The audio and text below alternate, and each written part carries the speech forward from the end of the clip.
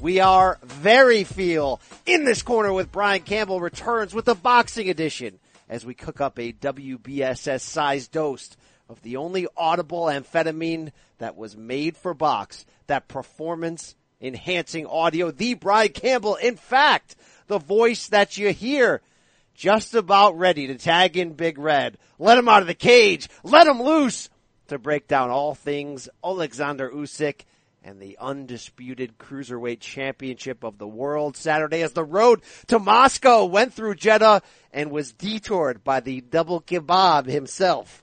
Double kebab. Maybe two kebab. I prefer a double kebab, but if it's not possible to get a double one, I'll eat two. And eat two we will on the show, along with previewing the action that is to come this weekend as Mikey Garcia attempts to unify lightweight titles in a really good fight on Showtime from Los Angeles against Robert Easter Jr. Wow. It is hot. Wow. It is good. Going back. You're excited. No. I'm big time excited about that fight, but that's not all, folks. Along with all of your cruiserweight craziness, you can expect your boy BC has a tasty group of interviews coming your way from last week's Matchroom Sports DAZN press conference in NYC, where the great Eddie Hearn continued his diabolical takeover of the boxing world. Everyone's shitting themselves, right? And I'm just getting started. Just getting started. We have chats with Hearn, heavyweight champion Anthony Joshua, DAZN CEO James Rushton on why they picked such a hard to pronounce and weird name for their channel, as well as new DAZN feature fighters like Jessie Vargas and Demetrius Boo Andrade. Not Andrade, not Andrade, all right? Just like it sounds, Sade, about why they crossed the street and took Eddie's money. Look, folks, we're on a roll lately, and I'm beginning to be damn sure that there's a chance this is the best boxing show in the world today, if not at the very least the best boxing show named In This Corner. You're saying that there's a chance. More than that. There's more than a chance. But before I unlock Big Red and clean up the mess from his boxgasm on Saturday, let me remind you to do your part in this audio revolution. Look, you know what I'm going to say next. If you hear anything on the show today that you might like, If you see something, say something. please spread that word on social media. Hey, go over to Apple Podcasts. We're talking 5-star review. Subscribe. Tell a friend, write a paragraph, whatever you have to do to keep the mouth open and keep the audio coming.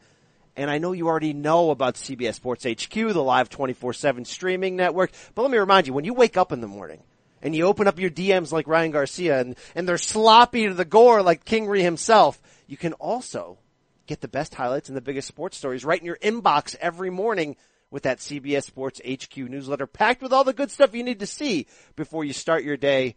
Everyone needs something good in their in-hole each morning. Go to cbssports.com/HQ daily to subscribe. But with the business out of the way, with all the crap behind us, I want to bring in that internationally renowned author, editor, Filipino TV icon, but most importantly, folks, this week, most importantly, respecter of all things cruiserweights.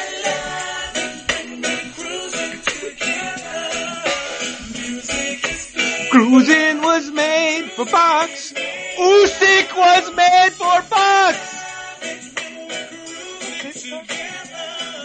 Raphael, the floor is yours. Rafe Bartholomew, tell us about the blue and yellow. What's going on, my man? It was immaculate. It was spectacular. I want to talk like Chris Eubank Sr. I want that were the kind of elevated vibes I got this weekend. I gotta say, double loads. Wow. Can I say it was double loads worthy? That's, I want to enjoy ask Floyd. He the can tell magic you of the instrument, which is my body. Risk. Wow, that's really disgusting. So would you say then, without question, Let him shoot his load. I mean, right? So he shot his load. I mean, it was that good. It was better than that. It was God. Oh my God. Hey, wow, how gross thank is you this? to. Yeah, anybody still listening? How gross is this? Go ahead, Rafe. Keep spilling things. I'm sorry. Let it all out. Let him out the cage, Brian. It was just I'm almost speechless. No, I'm not speechless.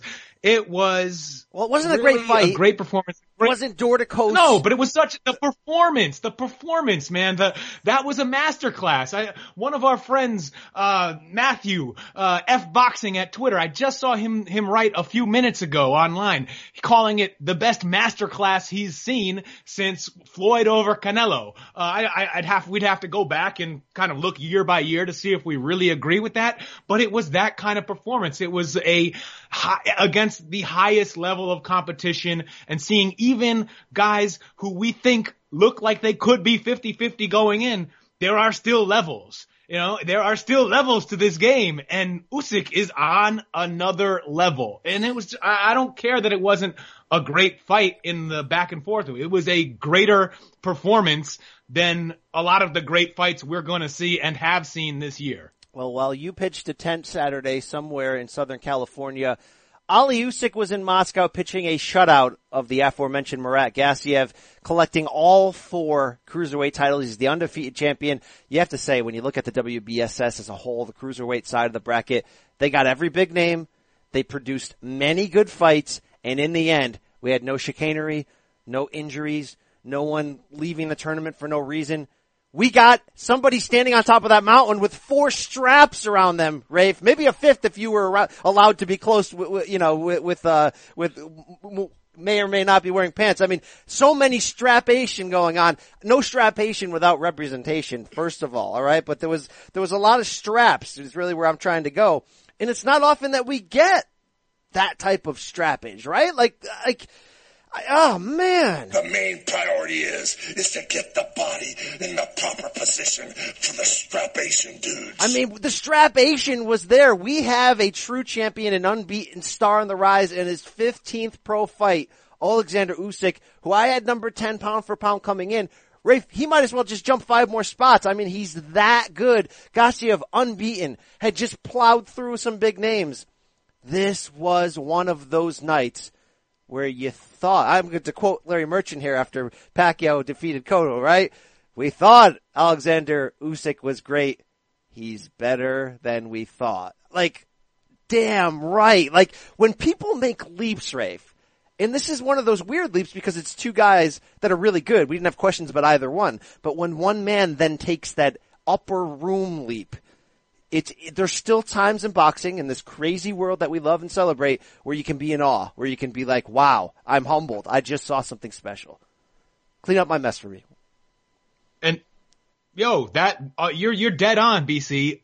And I think I think it is a great advertisement for the WBSS format, that in their first completed title, not just what it says for fans, but what it says for other boxers, for people eyeing these tournaments from the outside, knowing that it's going to hit other weight classes, that this is a way to catapult your status in the sport. Is Usyk a megastar in the United States right now?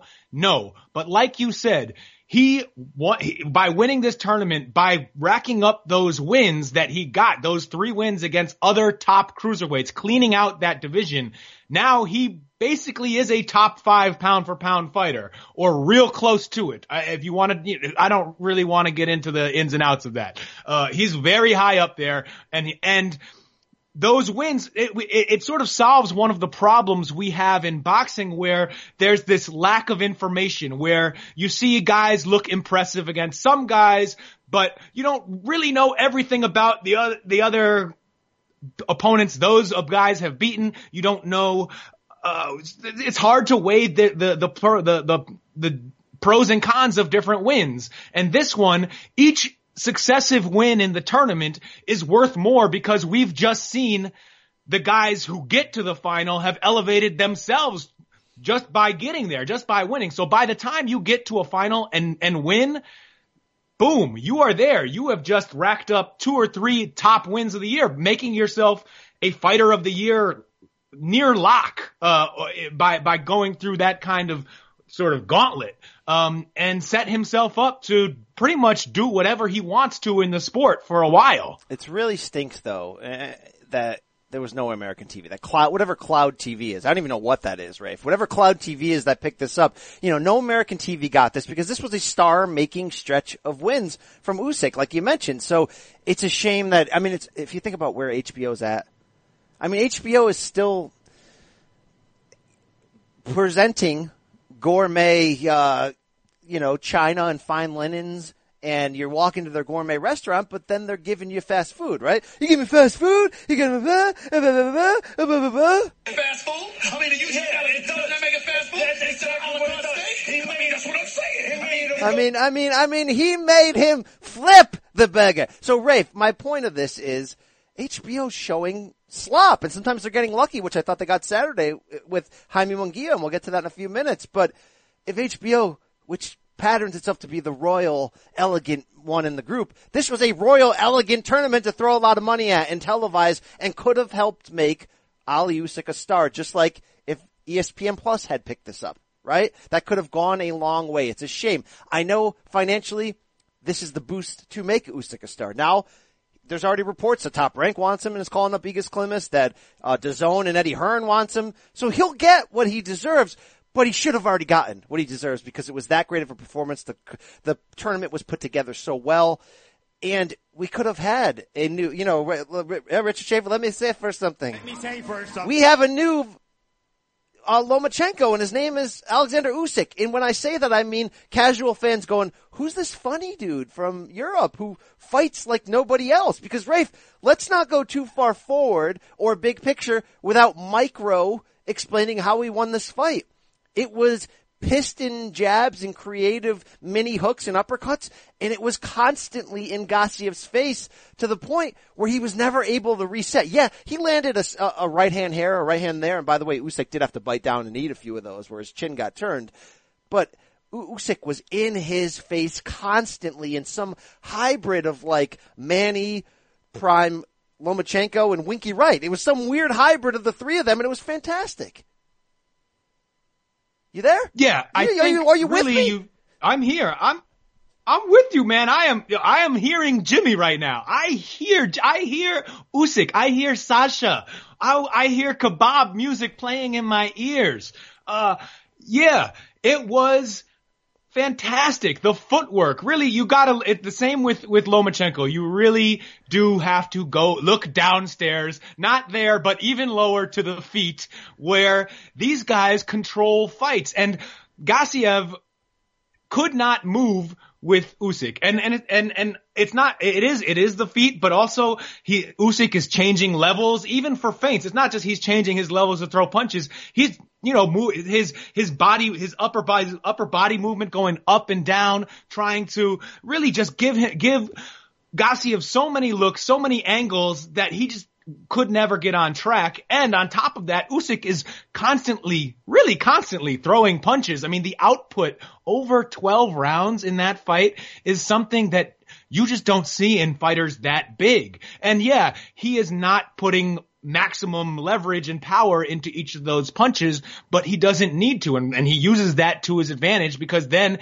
he will sit on one and actually get a guy's attention after some of the more pity-pat, just sort of stay busy, he does. Did you notice a few times Usyk will throw a lead left and just double it like a jab sometimes. It's pop with the backhand, which you really rarely see. He does so many things different from anyone else. He like Lomachenko, and they were both brought up, trained by the father, Anatoly Lomachenko, in that Ukrainian system.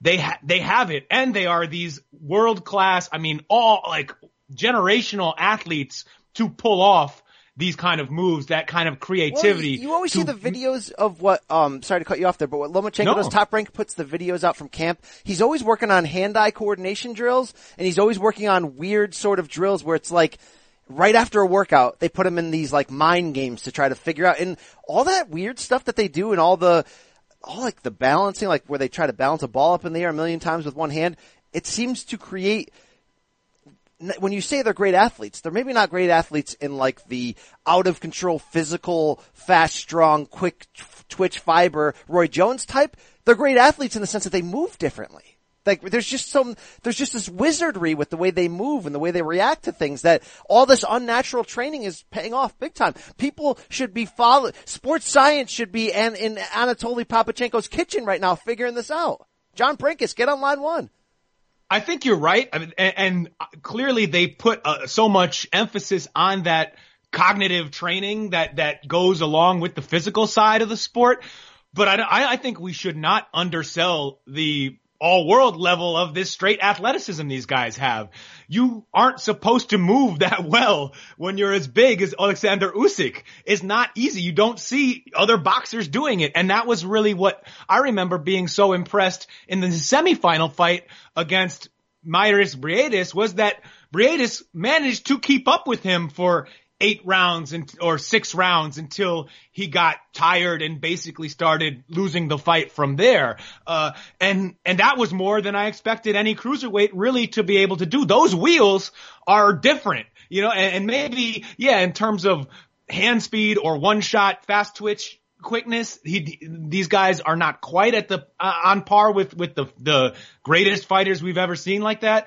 But I think sort of category for category, the athleticism of Usyk and Lomachenko really shouldn't be undersold. It's right up there with all the other amazing things they do. It's incredible. All right, we got to compare this performance to something we've seen before. We got a nice DM, and look, DM season is always open. You guys want to slide in and feel around in there? It's open. From Enoch Marchant at Knock, which is N 6 O's and a CH, says, I know we were all incredibly about Usyk's performance. For historical context, can we recall a more similarly decisive victory in a fight of that type where neither fighter is a mystery but one just dominates unexpectedly? B-Hop Tito comes to mind, says Enoch, but the narrative warps my memory. If either of you mention Calzaghe Lacey, I'm out. Love the podcast. Look forward to every episode. Keep up the great work. ! End quote. I don't know why Enoch is out for Calzaghe's Lacey. Maybe because we assumed Garcia was, no, but Lacey at the point, we thought Lacey was a badass at that point too. That's a perfect example. He gave B-Hop Tito, the one that came to me first was Tito Winky Wright. Because it was so jab-oriented, and he just stuffed Tito in his perfect haircut that night in just 12 straight rounds of eat this sandwich. There was a lot of eat this sandwich from Usyk. Yo, he's right. I mean, you're right. I don't know, man. That performance is almost singular to me. And I did not go through my little historian. I didn't have Ray Pop send me the videos of all the similar fights. So I don't know if I have a great off the top of my head answer. I think he's out on the Calzaghe angle because I've interacted with Enoch on Twitter before. He's from that area of the world. I think he's an Irish fan. But in any case, on that side of the pond, they did not think that Lacey was ever the kind of class. He did not have the panache of a Joe Calzaghe. They weren't rating him like we did over here. No panache, no flair, no show, waste of money. All right, Rafe, we have to talk about what could be next. And afterwards, Usyk straight up called out Tony Bellew and was like, I'll do it at cruiser if you want. I'll do it at heavy if you want. I'll eat some extra spaghetti is what he told the British broadcasting team. We knew that this was going to happen, right? When you clean out cruiserweight so decisively, and it's not a big money division to begin with, let's go to heavy. And let me remind you, Usyk's a southpaw. He's like 6'3.5". He's got long arms. Yes, there's a lack of power there, but physically he seems he can pull this off. Do you like the Bellew fight as a test the water and get ready to go above 200? Yeah, I do. Or even, I liked Usyk's quote there when he said, and if Tony doesn't want to come down, then I will eat extra spaghetti and we can fight at heavyweight. Yes, that is a really good first heavyweight look for him if Tony Bellew wants to do that. And sounds like he does, although part of me wonders is Tony Bellew, he's such a chess master in terms of setting up his next fights and the way Bellew talks his way into and out of fights. This may be just something he's using to set up another fight, just because Bellew is a smart, crafty, clever mofo. Yeah, and he's not happy unless he's punching somebody. I don't think he wants this. I think he wants something else, and he's using this. But maybe I'm wrong. He also has this weird, this Bellew also has this, I do believe when Bellew talks about wanting to challenge himself, and I think he does have a little bit of that, really wanting to prove he belongs at that level, but his eyes may be telling him that, I may not actually belong at that level. Anyway, from Usyk's point of view, take that. If it's at heavyweight, I think even better, because that sort of is a way to ease himself into the division, fighting a guy who may actually be naturally smaller than him. We saw Bellew go all the way up from light heavyweight.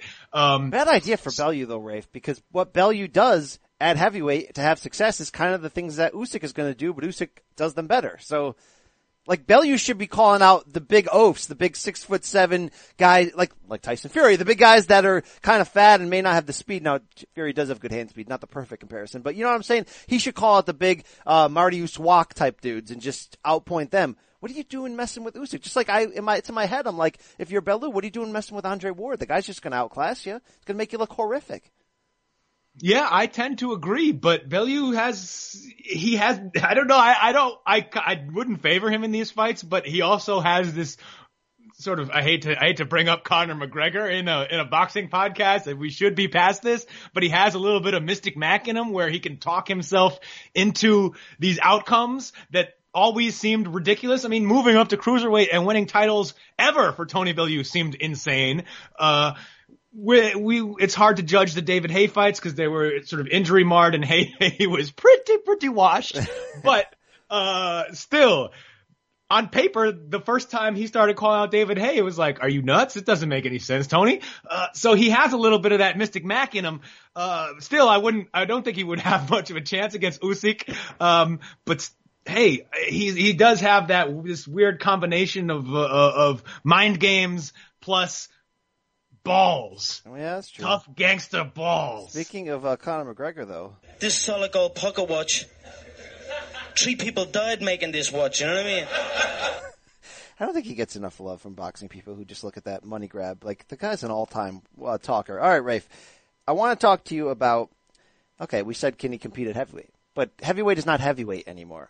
Real heavyweight boxing is super heavyweights, okay? So can Usyk compete against super heavyweights? I want to read you a quote here from the great Naseem Hamed. It's not the quote you think I'm going to read you. I know this sounds terrible. I think he should finish. It's not that one. I honestly think Usyk would give Anthony Joshua a run for his money. This is what Naseem said on ITV Box Office after the fight. I would like to see him fight AJ. He can work for 12 rounds. He would give Anthony serious problems. I think he can do the same thing that he did against Gassiev, even against Wilder. End quote. Your thoughts?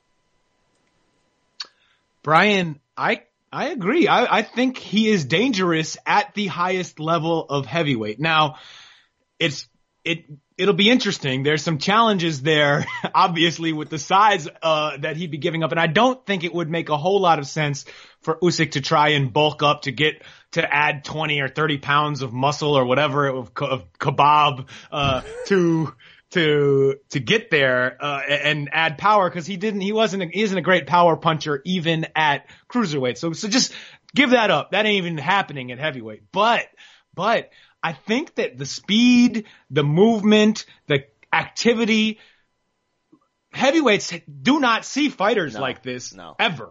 Then let me ask you this. Is he a better Chris Bird? Good size, no power, defensive, good boxer. Yeah, it's a good comparison. We'll have to see. We'll have to see what he does. It certainly seems possible. And I think that he could end up winning some of those fights, even getting some surprising stoppages against bigger heavyweights, not necessarily by punching them, but just by sort of keeping them engaged more than they want to be engaged over rounds, and they basically being the little guy who tires them out, drags them deep into the water and drowns them, because after 8 rounds of that, they're just quitting on their stool. I mean, he could get some Lomachenko style stoppages against guys who are just like, I don't want to, get me out of here. I'm not hitting this guy. It's a wrap. He could get some of those kind of stoppages. He could be dangerous. Now, the thing is, and we saw it against Gassiev. We saw it against everyone he fought in, so far in his professional career. He didn't have to deal with those kind of height and reach disparities he will see at heavyweight. Yes. And so it was pretty easy with his movement for him to control distance against Gassiev, against these guys who are essentially the same size as him. Now, against Deontay Wilder, Tyson Fury, Anthony Joshua, it's not as simple to maintain that distance and be effective, because if he's at the distance at which he can jab one of those guys, they obviously are going to be able to reach him as well. And they're going to break his face, dude. Like, I mean, you know how hard you have to hit to break somebody's face. Those guys are face breakers. I mean, I like to see Gassiev with that power at heavyweight too, like we talked about last week, but this is going to be fun. This adds a very interesting wrinkle, because this adds a Floyd-like or Lomachenko-like quality to the heavyweight division. A guy who can be that Swiss Army knife, that kryptonite, that can disarm the big sluggers. Great fights ahead. I want to close on Usyk by saying this. Congratulations to the Sauerland brothers, including your boy. Is it Cal or Callie? Where are we going with this? I don't know for sure. Obviously when we see him on the British videos, they do say Cali or Calais. Cal, Cali. Right, well, Cal, how would we describe Cal to people that are not woke on him? Is he like a cooler Todd DeBuff? Is he like a greasy dirtbag, good businessman who probably just slays chicks and drinks $billion champagne bottles in his free time? Well, he is the public face of these Sauerland productions that put on the WBSS and have managed and promoted a bunch of awful German fighters who we all hated over the years. So that name has always been out there for us. Yeah, he always seems to be a little bit sweaty. He's got great slicked back hair, dresses really well. I wonder if his brother and father might be more involved with the business side, but maybe it's him. He's just involved in the slaying side, right? This guy, with that evil Bond villain look, he would just slay people. You know that. You don't even have to guess. He talks about it openly in a way that is not going to do well for him when he comes over to promote in the U.S. You sent me some great sound from the great Coogan Cassius of IFL TV interviewing Cal Sutherland after the fight. Do your mathematics and leave me alone. What are you going to do now? What's the plan? Is it a party in Moscow? Absolutely. We just finished the cruiserweight season, so massive party tonight. How are you going to celebrate? How do I celebrate, Coogan? Only one way. Ain't no party like a Cali party? Yeah, absolutely. Not many men around, put it that way. All right, not many men around is the punchline, but what's that opening line of, let's hear that one more time. Do your mathematics. Do your mathematics. Is he trying to take a shot at Coogan's people? What's going on here? Oh, no. If you watch that entire YouTube video, Coogan is sort of pushing him to come up with a date for the super middleweight final in the WBSS between George Groves and Callum Smith. And Callie is just saying, it's gonna be in September. It's gonna be in September. And then he says, look, Joshua Povetkin just got announced last week. And that's in September. So we have time. Relax, do your mathematics, and let me do my job. Now it's time to go have a party with not a lot of men around. All right. We gotta get into one of those parties. Like, I don't know if we'll ever cover a Sauerland events promoted bout, but if they end up doing some new WBSS and they bring it to the States, let's say, and we can work our way into a Cali party, because there ain't no party like a Cali party. What does it look like? Because I'm thinking Deontay Wilder might fit in. I'm thinking Eyes Wide Shut, right? With the masks and everybody's pantsless from down below. Like, what's this going to look like? Brian, let me say first something, Brian. Richard Chamberlain. There are levels to this game, to all games. And the Cali Party game is a game of levels too. And speaking for myself, and I think speaking for you as well, we may like to imagine what that party is like, but you don't want to be in whatever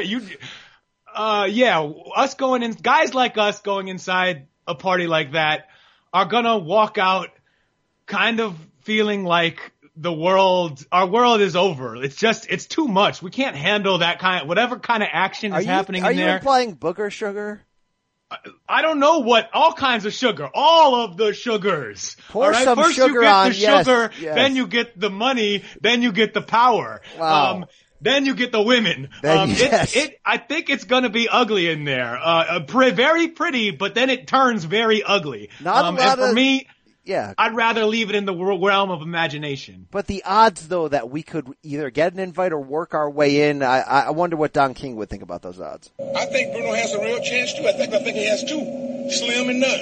And Slim's out of town. All right. Probably not likely we get in there, but. I know we gotta move on.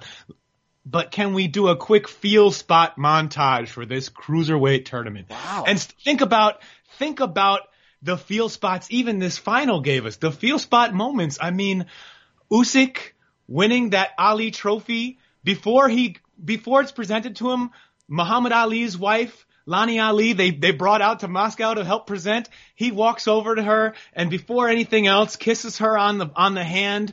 True gentleman stuff, respecting the legend. After the fight, the way that Usyk walked to the center of the ring, dropped to his knees, and is just heaving. His chest is heaving. He crosses himself. The cut man, Russ Anber, is dripping the sponge water on top of him, and it was just a moment of triumph and relief. Release for some people, perhaps. It was amazing. And of course, then you can go back to those moments in the Garcia-Dortico's fight where they were giving the belts back and forth and crying each other's arms. I mean, this produced great boxing. It made us more excited about a fighter who we were already excited for in Usyk. It built the careers of Gassiev and Briedis and Dorticos if he ever comes back. But you know, the moments, I will remember the moments. Well, the moment I popped the most for on Saturday was seeing Sensei Seagal, Steven Seagal, in the front row in like that center spot that like normally Oscar or Espinoza or somebody big would sit. Does he get invited to a Cali party? Cause he may do things. So there's levels to this. Steven Seagal's even upper room level above whatever anyone else can imagine. Seagal probably gets his own dungeon at the Cali party because you don't want him to ruin, you don't want him to scare away all the other, non-men invited to the party. So you just sequester him somewhere where he can do his dangerous activities safely for everyone else. Take a few ladies to the bank, if you will. The blood bank. All right. Hey, Saturday night, Rafe, Jaime Munguia headlined an HBO card from Vegas at the Hard Rock against Liam Smith defending his 154-pound title. He wins a 12-round unanimous decision. But before I get your take on that, and what turned out to be a very entertaining fight. I didn't see it live. I saw people trashing it on the internet. Next morning I watched it. I was at the edge of my seat. I enjoyed it. But can I take you on an emotional journey of the HBO broadcasting crew of Jim Lampley, Roy Jones Jr., and Max Kellerman? HBO's in a weird spot. They don't have the money. They still present themselves as steak and sit down dinner, but they're presenting fast food fights, as we mentioned earlier. But they don't know that, or they don't show that. They keep the cards close to the vest. And so what they do is, what's that word? That word when you say something but you don't really mean it and you try to make it much bigger than it is. Embellish? Yeah, embellish would be a good word. High something, right? Highfalutin? Hyperbole would be another good word. Okay. Jim Lampley started the broadcast by comparing Jaime Munguia, the 21-year-old Mexican junior middleweight championship, who has one victory that we know of that ever actually happened when he knocked out welterweight Saddam Ali for the title in a very impressive performance, and then has fought on his BoxRec page a whole ton of Against who? Yet I like him and I'm excited. Lampley compared Munguia to essentially Joe Frazier and Mike Tyson and said that fighters will let you down, so like Tyson Douglas, you got to see what they're all about, but he says never before has there been, as anticipated, a young puncher as Jaime Munguia. He just compared him to Mike Tyson. Okay, then the fight starts, and Munguia takes some damage. It's a decent fight. And in the middle rounds, Jim spends a round and a half basically upset at Munguia that he doesn't look like he's ready for Canelo. Like he mentioned it like 5 separate times. Well, guess he's not ready for Canelo. Oh, damn. Like basically like that. And then when he wins the fight, they come back around again as like, this is one of the next big young stars to watch in the sport. Rafe, what is happening here? Because I never would have guessed of that 3-man crew that Roy is the freshest, that he's the least washed based on comparison to his broadcasting prime of the three of them. What is happening? Brian, what can you do? On one hand, I think that HBO should continue doing HBO level production, even if they don't have what we traditionally consider HBO level fights, right? Just because I have pride in what I do. I have pride in making terrible load jokes. If you give me bad material for a load joke, I'm still going to make the most out of that I can. I'm still going to try and S that L. But sometimes sometimes you have to make lemonade out of lemons, and they're trying. So I don't knock them for that. But I feel like HBO has been at this long enough. I mean, they have really been at it. They tell us how long they've been at it, and they've been at doing boxing in a premier way for a very long time, decades and decades and decades. So you'd think that by now they would have gotten the message that boxing fans on the internet absolutely hate historical comparisons, and they hate them more than anything else when they are given prematurely. But Rafe, he went from the next Tyson to a bum to the next Gotti in like a 9-round swing. Well, I think they're heading in the right direction. Look, I was excited about Munguia too. I went to this fight. I bought tickets to this fight. Brought my girlfriend. We drove to Las Vegas. It was an awesome atmosphere, fun fight to watch. Wait, you went to this fight as a citizen, as a spectator? Citizen, man, citizen status. Absolutely. Cause I told last week, I'm not kidding. I felt a tinkle in my winkle when I saw Munguia fight Ali. It moved, Brian. Yeah, unzip me. But you know what Chafe Dog told us at that time about no, don't tinkle your wing. All right, keep going. I can't get back. I can't go back. Right. I can't go back. Look, the words of Chafe Dog always matter to me. So anyway, I felt some of that excitement, but you gotta be a little bit realistic, especially if you're on TV talking about it. You should not go so far ahead of yourselves with that kind of comparison, because then when the fight starts and you realize, oh wait, no, he's good. He might be very good, but we got a long way to go, before we can make any kind of big comparison to this guy. Then you're kind of stuck out there. You already put your neck out there and you're realizing you messed up. Now you got to walk it back. And then you got to clean up the mess. Yeah, you got to clean up the mess because you've been teasing your bag all fight. All right. Here's what the fight actually looked like. He's a fun brawler. He's not the next Mike Tyson. He's not the next anything else. He hits hard. As the rounds go on, his punches become wider. And you know what? He's got a good chin for a young kid, and he's got a lot of balls too. And Liam Smith fought a professional fight. He was tough in defeat. And this was a really fun fight, and they both traded big punches. That's the end of the story. It was it turned out to be an above average what we expected coming in. It turned out to be a fine HBO fight. But this is really like the only thing they have outside of a Canelo Triple G pay-per-view these days. Well, luckily, Canelo Triple G pay-per-views are the biggest fights in the sport, so that is not nothing.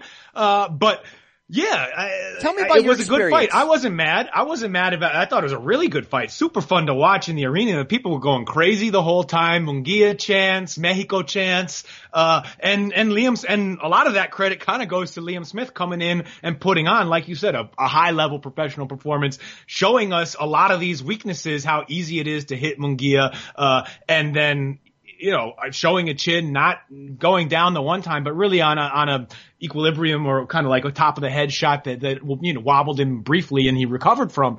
It was a good, fun fight.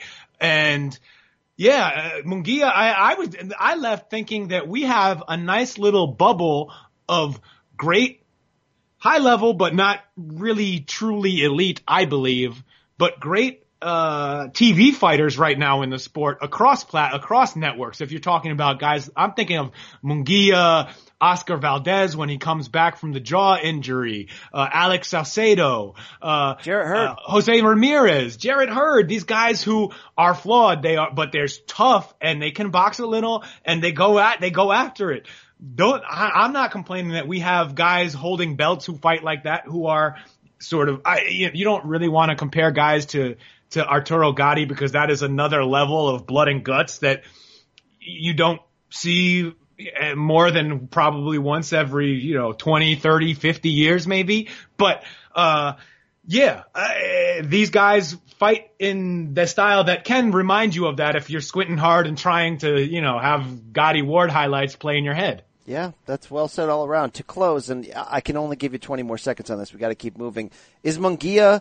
I don't think he's ready for Triple G or Canelo. He's not even in that division, so let's back up HBO. I know you're trying to make opponents, but is he ready for the other title holders at 54? Is he ready for a Lara level guy, even though he doesn't have a belt? Is he ready for Jarrett Hurd and what would be an ultimate fun train crash? I don't know who else has the other 54 belts off the top of my head. Is he on that level? Can he scratch out a win just by having balls? The guy has balls. Can he do that, Rafe? It's hard to say because there are bigger punchers who will test that chin even more. And, this reminded me of a Tony Harrison, Jarrett Hurd type win where Hurd won but didn't look great.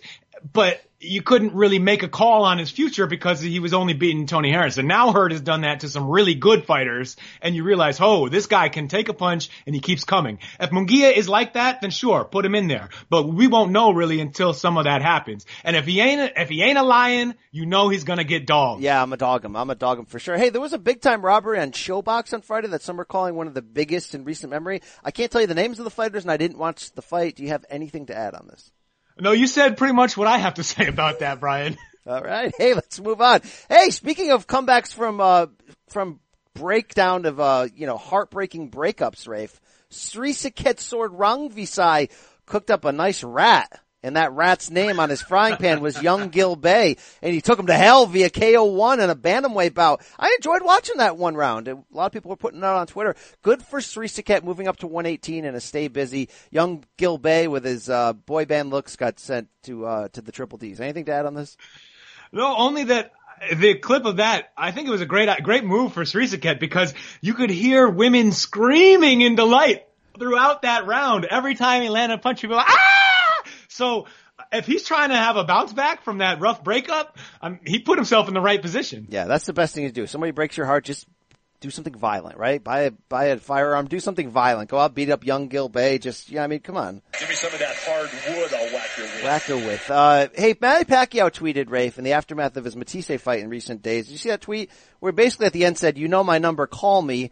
All of my future bouts will be handled through me personally and MP Promotions.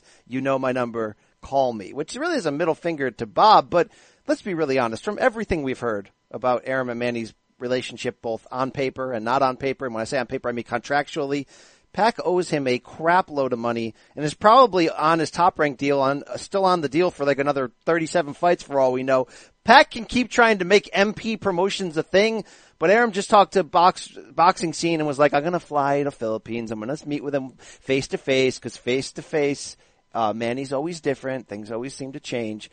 This felt, I don't know if Manny tweeted this or if it's his new PR guy, but this felt a very Kanzian move to tweet out, hey guys, I'm on my own now, so I'm going to make my own decisions. No, you can't be on your own because you're too deep with Bob. You can't. Tell me what I'm talking about here.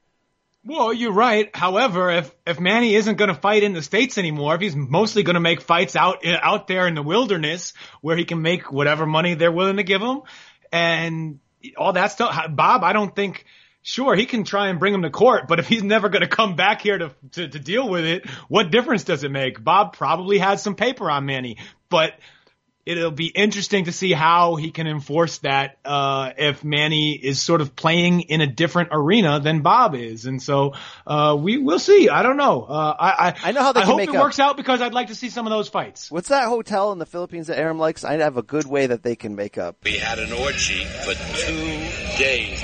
Never screwed so many women in my life in one short period of time. Manny will be back under the Top Rank banner after one time in the Philippine Garden Hotel. You know that, right? Manila, whatever it's called.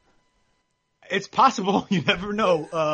But of course, I don't know if Manny's born-again Christian values will permit that sort of chicanery, but time will tell. I mean, about 2013. Athletes sleep with a lot of women. It's 2013. So just get up with the times, Rafe. That's where we're at. Hey, did you see the Floyd 50 Cent feud on Instagram? You into that at all, or can we move on?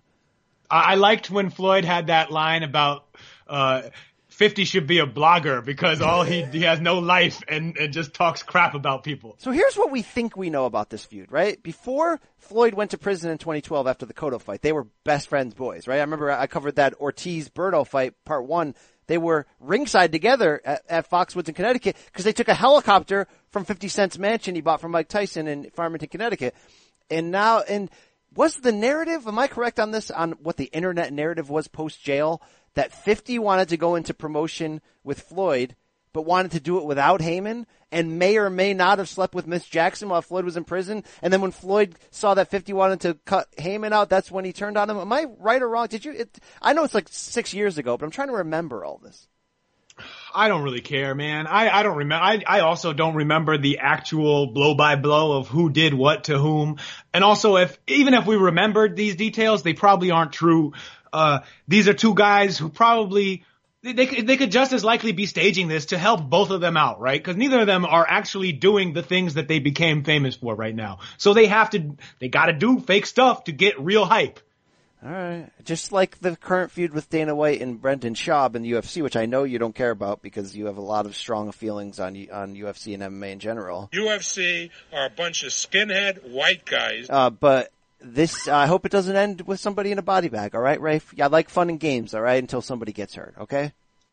I agree. I don't think that you never know, but yeah, I agree. Absolutely. I hope that will not happen. Luckily, Broner and Tekashi 6ix9ine was a work. Luckily, Rafe. Luckily. All right. Hey, Anthony Joshua told The Sun, that British tabloid, here it comes, Rafe. If the Wilder fight doesn't happen next April, quote, I'll happily fight Tyson Fury.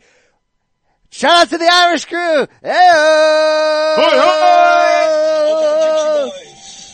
Hold on the Irish crew, hoi, hoi! Here we go. Rising. Chicken punches like Mike Tyson. Step in the ring and here we go, yo. Punch up like Michael from Bruno. Give it to you raw like a hardcore porno. I've been a sex info. Boom. Okay, I popped for this, Rafe, because I got interviews I'm going to play you with Hearn and AJ from last Tuesday before this interview, where, of course, one of the questions was, hey, guys, stop fooling around. I know you can make more money fighting Fury than you probably could Wilder. So could this happen? Could they steal the show? Both guys, well, we're not really sure. That just showed you what I thought all along. Eddie never wanted to do Wilder Joshua in 2018. And if Tyson Fury is ready and in shape and coming off a decent win, they will happily push Wilder off even more, Rafe. That's my thoughts on that. I think that's very possible. I heard Barry Hearn, the patriarch, talking on the BBC 5 Live boxing podcast with either Steve Bunce or the other guy on there. The Warlock or no Warlock? No Warlock. He's Guardian. Warlock is the Guardian guy. And the chest suit. What's it called? The vest chest. The chest vest. The what? Waistcoat. Waistcoat. Yeah. Warlock got the waistcoat. Anyway. Barry Hearn was on there saying, look, in a perfect world, there would be enough decent opponents for Wilder and Joshua to continue beating guys for a couple more years to make this a truly global event. Oh my God. Wow. Just stop it. Right, Rafe? Stop that crap. Stop it. Stop it. That's disappointing to hear, but I do think it provides you a window into the true mindset of how they would like to play this out. Now, Hearn also said, look, people want it now, and there's going to be a lot of pressure, and the other fighters out there, if these two continue winning, aren't really that good or interesting to keep stringing it along. So he thought that it would happen before then. But you never know. He could have been telling you the truth in the first statement and not telling you the truth in the second. All right, let's before we get too deep in this, let's hear the sound I recorded last Tuesday. Upcoming right now, interviews. Eddie Hearn, Anthony Joshua, DAZN CEO James Rushton talking about what the boxing will look like on the DAZN app moving forward, and fighters Jessie Vargas and Demetrius Andrade, Boo Boo himself. Enjoy.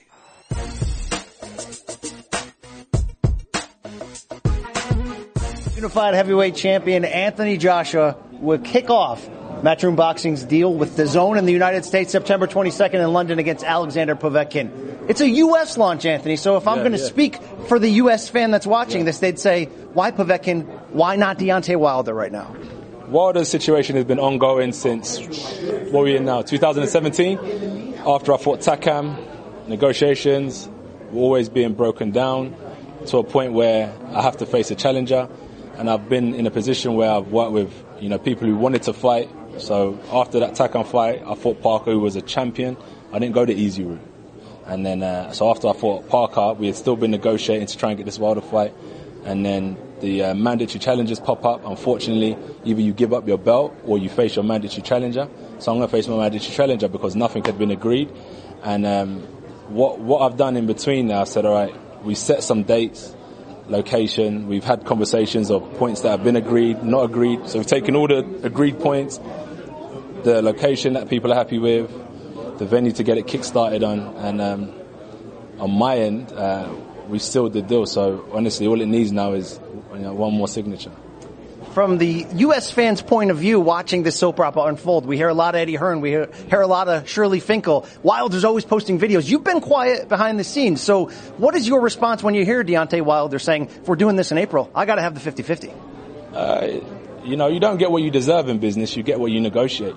He doesn't deserve 50-50, but if he negotiates a good enough deal, he may get 50-50. That's what I would expect from my management team. So you're going to call that shot, but unfortunately, you have to look at the difference between reality and fantasy. In the fantasy world, 50-50 would be great, but in reality, that's not how boxing works. And unfortunately, why I don't say much on these negotiations is because, I'm not really interested, and like the rest of the fans, in about money and that, because there's enough on the table. There's enough money on the table for us to eat. So that's not my priority. The priority is getting in the ring and fighting for this unification, for this undisputed heavyweight championship. So that's why I don't really talk too much about the negotiations and the breakdowns, because ultimately, all anyone cares about is the fight and who's going to win.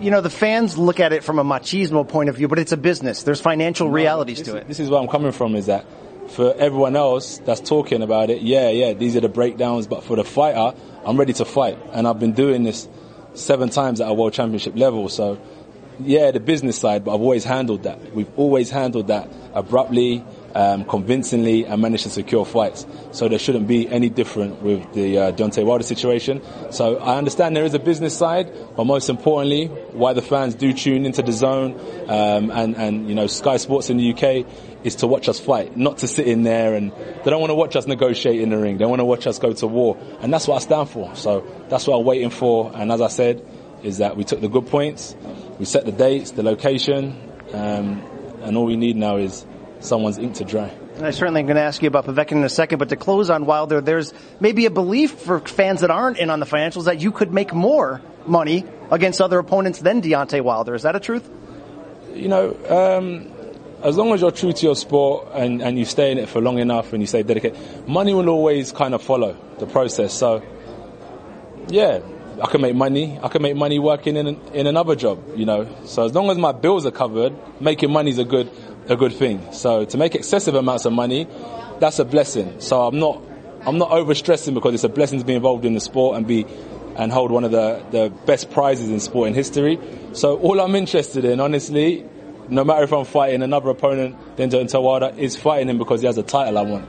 And I've got 4 of them, and he's got 1 of them, and I want to add that to my collection. All right, September 22nd in London. We expect 90,000 at Wembley for Alexander Povetkin, and this is no, booby prize. This is a legitimate, dangerous fight. Dangerous enough that people are saying, you're taking a chance. You're risking this potential unification Super Bowl fight by taking on this difficult challenger. After the Takam fight, I started looking at, I've always looked at who I'm fighting and what they're about, and it's always important to study your opponent because you never want to underestimate your challenger. But at the same time, I've come to grips with the fact that I've been so patient, and this is kind of affecting my psyche in terms of how I approach a fight. So, yeah, Alexander Povetkin is a very worthy champion, and everyone knows that. Yeah, he might not be the most aggressive on social media and have the most followers in today's era, but in terms of pedigree, we know what he's about: Olympic champion, world title challenger, blah, blah, blah, blah. So I'm just going to focus on Povetkin, but ultimately, my goal beyond that is to become undisputed heavyweight champion of the world. So banana skin or not, if I slip, I ain't staying down for the 10 count. I'm going to get back up, brush that off, and I'm still going to stay on my course to Deontay Wilder. Well, not only is Povetkin dangerous from a power standpoint and experience, amateur background, there's also the background with the drug testing issues. Yeah. Tell me about those discussions when his name comes up. What needs to happen for you to be able to be comfortable in taking this fight? What I've learned is that I don't tend to care anymore about what other people are doing with their situation. You know, whatever Povetkin or other people that have been found using banned substances have been doing, it's between them and their team. I don't know the ins and outs, what he was caught for, but what I do is invest back into the show, to have independent drug testers to visit himself, visit myself. So we enroll in new independent anti-doping agencies, and you know, they should be testing him, and if they are, he should be clean. And I'm confident he's a clean fighter right now. I think he made a mistake then and he's got it right. But, you know, all these banana skins, is he on PEDs or whatever you call them? Is he a banana slip? Or is he going to fight Wilder? The focus is on me. That's what I'm focused on. I'm looking at the man in the mirror and being the best man possible. Well, in the U.S., DAZN wins out for this fight. Yes. Your contract with Showtime ended when you defeated Joseph Parker. We thought there would be a giant bidding war. Showtime said all along, we've been loyal to him since the beginning. We expect loyalty back. What does this DAZN move mean for the potential of you fighting on Showtime again? Business isn't about loyalty. Business is about making the right decisions for your career. You know, we're all working together. There's HBO, DAZN, there's Sky, there's all these other broadcasters.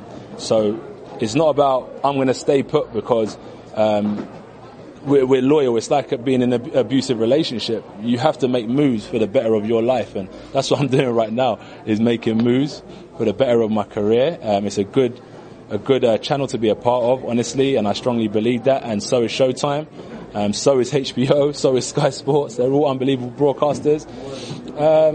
And one day I may, you know, have a chance to box on HBO, because I haven't had that chance yet. I've done Showtime, I've done DAZN, I've done Sky Sports, but it's no love lost. It's not just about being loyal, it's about making the right choices in my career, because it doesn't last forever. Well, there's a lot of money out there for big names. If Tyson Fury comes back in the conversation, would you push Deontay Wilder off? Because I think you'd make more money against Tyson than you ever would against Wilder. As I said, I'm paying my bills, which is the main thing, and to make excessive amounts of money isn't always a priority. It just comes with the territory. So, you know, Tyson Fury, I was supposed to fight him after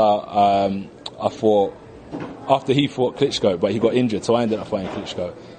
So there's no problem fighting Tyson Fury. Money or no money, I'll fight him regardless. You see what it's like on that stage. Women are pride. It don't matter about money. We can take it on you know, we're professionals, but we have that ego in us, and we don't mess around. So money isn't always the main objective to fight someone.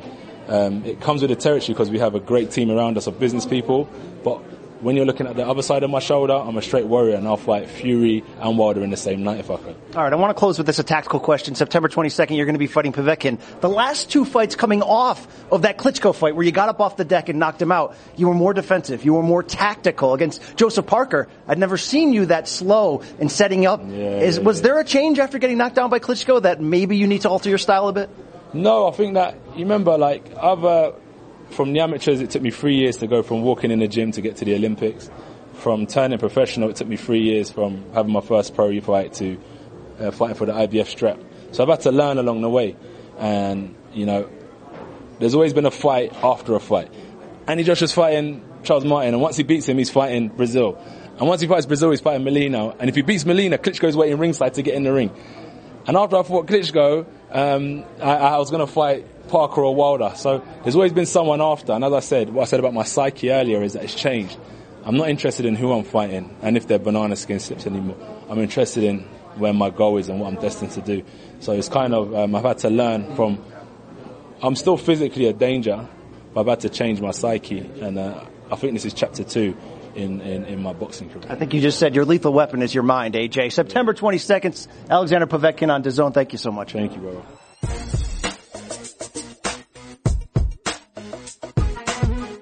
Sweaty New York City with the most promiscuous man in boxing. He's been interviewed by everyone today. Eddie Hearn, Matchroom Sport, the big deal with DAZN, but the big announcement, Anthony Joshua, Alexander Povetkin will kick off the DAZN U.S. deal September 22nd. U.S. fans are going to say, Eddie, this is the reason we're not getting Wilder. No. Speak to the U.S. fans. No, the reason we're not getting Wilder is he refused to sign the contract on the terms that he agreed.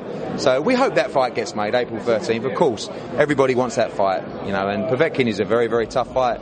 You look at the Ring Magazine rankings, which is like the independent rankings that you can't moan about, if you like.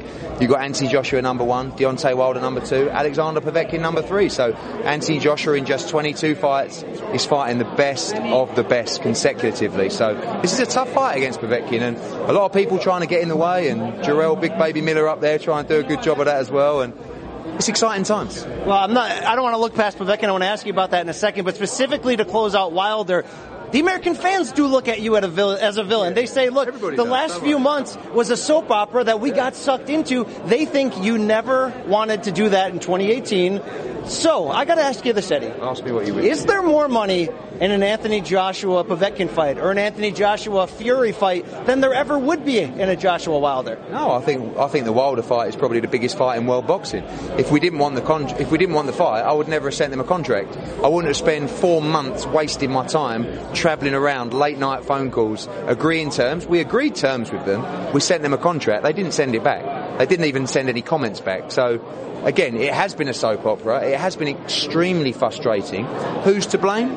Probably us a little bit, probably them a little bit. But the fact is, this fight will continue to grow. You will get it. We just have to keep winning. You know, and Joshua's got a tough fight against Povetkin. This is not easy, and I don't know who Wilder's going to fight next, but we hope he wins, and we hope we can get this made for the fans. Now, Wilder, of course, said, I want to do it in April still, but I'm getting 50-50. Can you address that so we can put that to bed?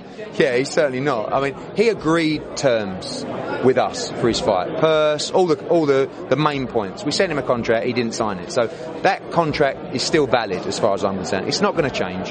Now, Anthony Joshua's profile is going to continue to rise, and Wilder's is not. So I feel like we're quite generous offering the same terms for the April fight. Let's not get into that now. They've got the contract, they can come back on the points, they sign it, the fight's on. But 50-50 is certainly not happening. But I like Deontay Wilder. They're both really good for the sport. I just wish Wilder was bigger over here. He deserves to be bigger. You know, he's a great fighter. He talks great. He's entertaining. No one knows who he is. He's the world heavyweight champion. He shouldn't be able to walk down any street in America without being recognised. All right, Eddie, you got a war chest now. Yes. You got 8 years, $1 billion. No waistcoat today, speaking of chest. I don't know if that's a smart decision. That's your thing, by the way. But you got a war chest. This is a big deal with DAZN. But when Anthony Joshua's contract was up in March with Showtime, we thought we would see a bidding war. Showtime came out publicly and said, we've been loyal to AJ. We think he deserves to be loyal to us. Does this mean, from your terms, Anthony Joshua and Showtime are finished by this DAZN deal? Not really. I mean, look, I spoke to Stephen Espinoza, he emailed me yesterday, and this is not about closing the doors to people. This is about a platform that have offered considerably more money than anybody else. This is about a platform that myself and Anthony see a future in. It was a good opportunity. How long will Joshua fight on DAZN? We'll see. Certainly the plan is to stay on DAZN. But for DAZN subscribers, what you're going to get in the first event of the year is the biggest star in world boxing, defending the Unified Heavyweight World Championships in front of 90,000 people in the National Stadium in the UK. It's a major coup for DAZN. So again, I spoke to Peter Nelson, I spoke to HBO. These guys had their opportunity to bid on the fight. It wasn't close. So this is the direction we're going in. Does Joshua become a fight-by-fight free agent in the U.S., or is this a DAZN relationship that you're ready for? The plan is to have a long-term relationship with DAZN. DAZN also understand that there are opportunities for Joshua with other broadcasters. There may be an opportunity for DAZN to link up with another broadcaster on this fight and show the delayed rights to increase Joshua's profile and reach as well. So these guys, DAZN are smart. You know, it's not about ego, it's not about blocking out other broadcasters. It's about providing great content to fight fans, to give fighters exposure, a regular schedule, money. And this is what's great for fighters. So we're going to build that first show, US show, October the 6th from Chicago. Loads of new announcements coming over the next few weeks. Well, I want to talk about that, because I love the Demetrius Andrade. I love Jessie Vargas. Yeah. But when you came out with the war chest, there were names like Charlo, Broner, Thurman. Is there something to the correlation of the PBC where you didn't get any of those big names, or at least you didn't get them yet? Will you get a chance to get them? Days. Well, we had 7 or 8 weeks, so it's about penetrating the weight divisions. We have 3 world champions already, all signed up to DAZN. We have a lot of good talent. Number 1 in the WBO in Demetrius, Andrade, etc., etc. Jarrell Miller, top 5 heavyweight in the world. It's about now going back to people like Mikey Garcia, Maurice Hooker, WBO, like welterweight champion of the world. Going back to people like Mikey Garcia and saying, I've got a better plan for you. Fight Maurice Hooker for the WBO light welterweight title, then fight Jessie Vargas, then we can look at a Spence or those kind of guys.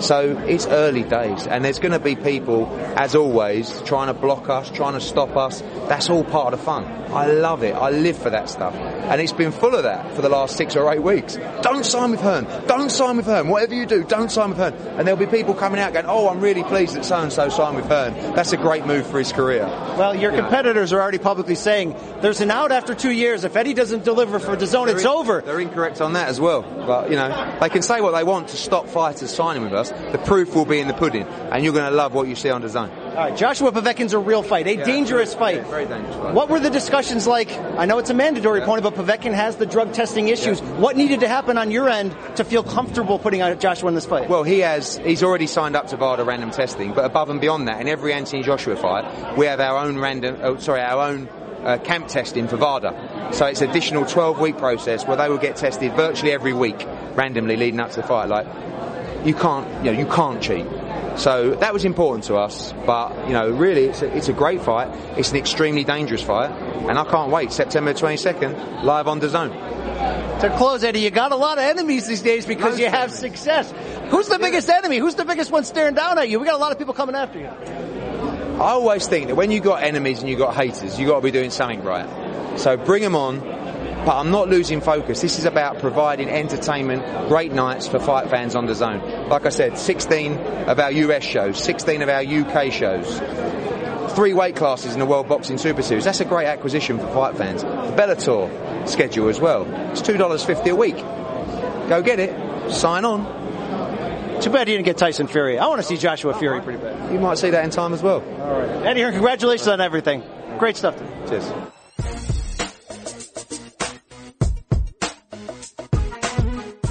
James Rushton, the CEO of DAZN, making big waves in the combat sports field right now. And I want to start right there. You got a Bellator MMA deal. Yep. You got Matchroom Boxing with Eddie Hearn. Yep. From a vision standpoint of marching into the United States, why combat sports? Why was there an opening here? Well, as I was saying on stage, generally, I think fight fans here in the US have been getting a bad deal for a long time. And what we're all about at DAZN, we're a fans first business. We're created by fans for fans. And so it sort of naturally came to us. If you're going to try and disrupt a genre of sports in the US where fans are getting a bad deal, then what a great place to start in terms of fight sports.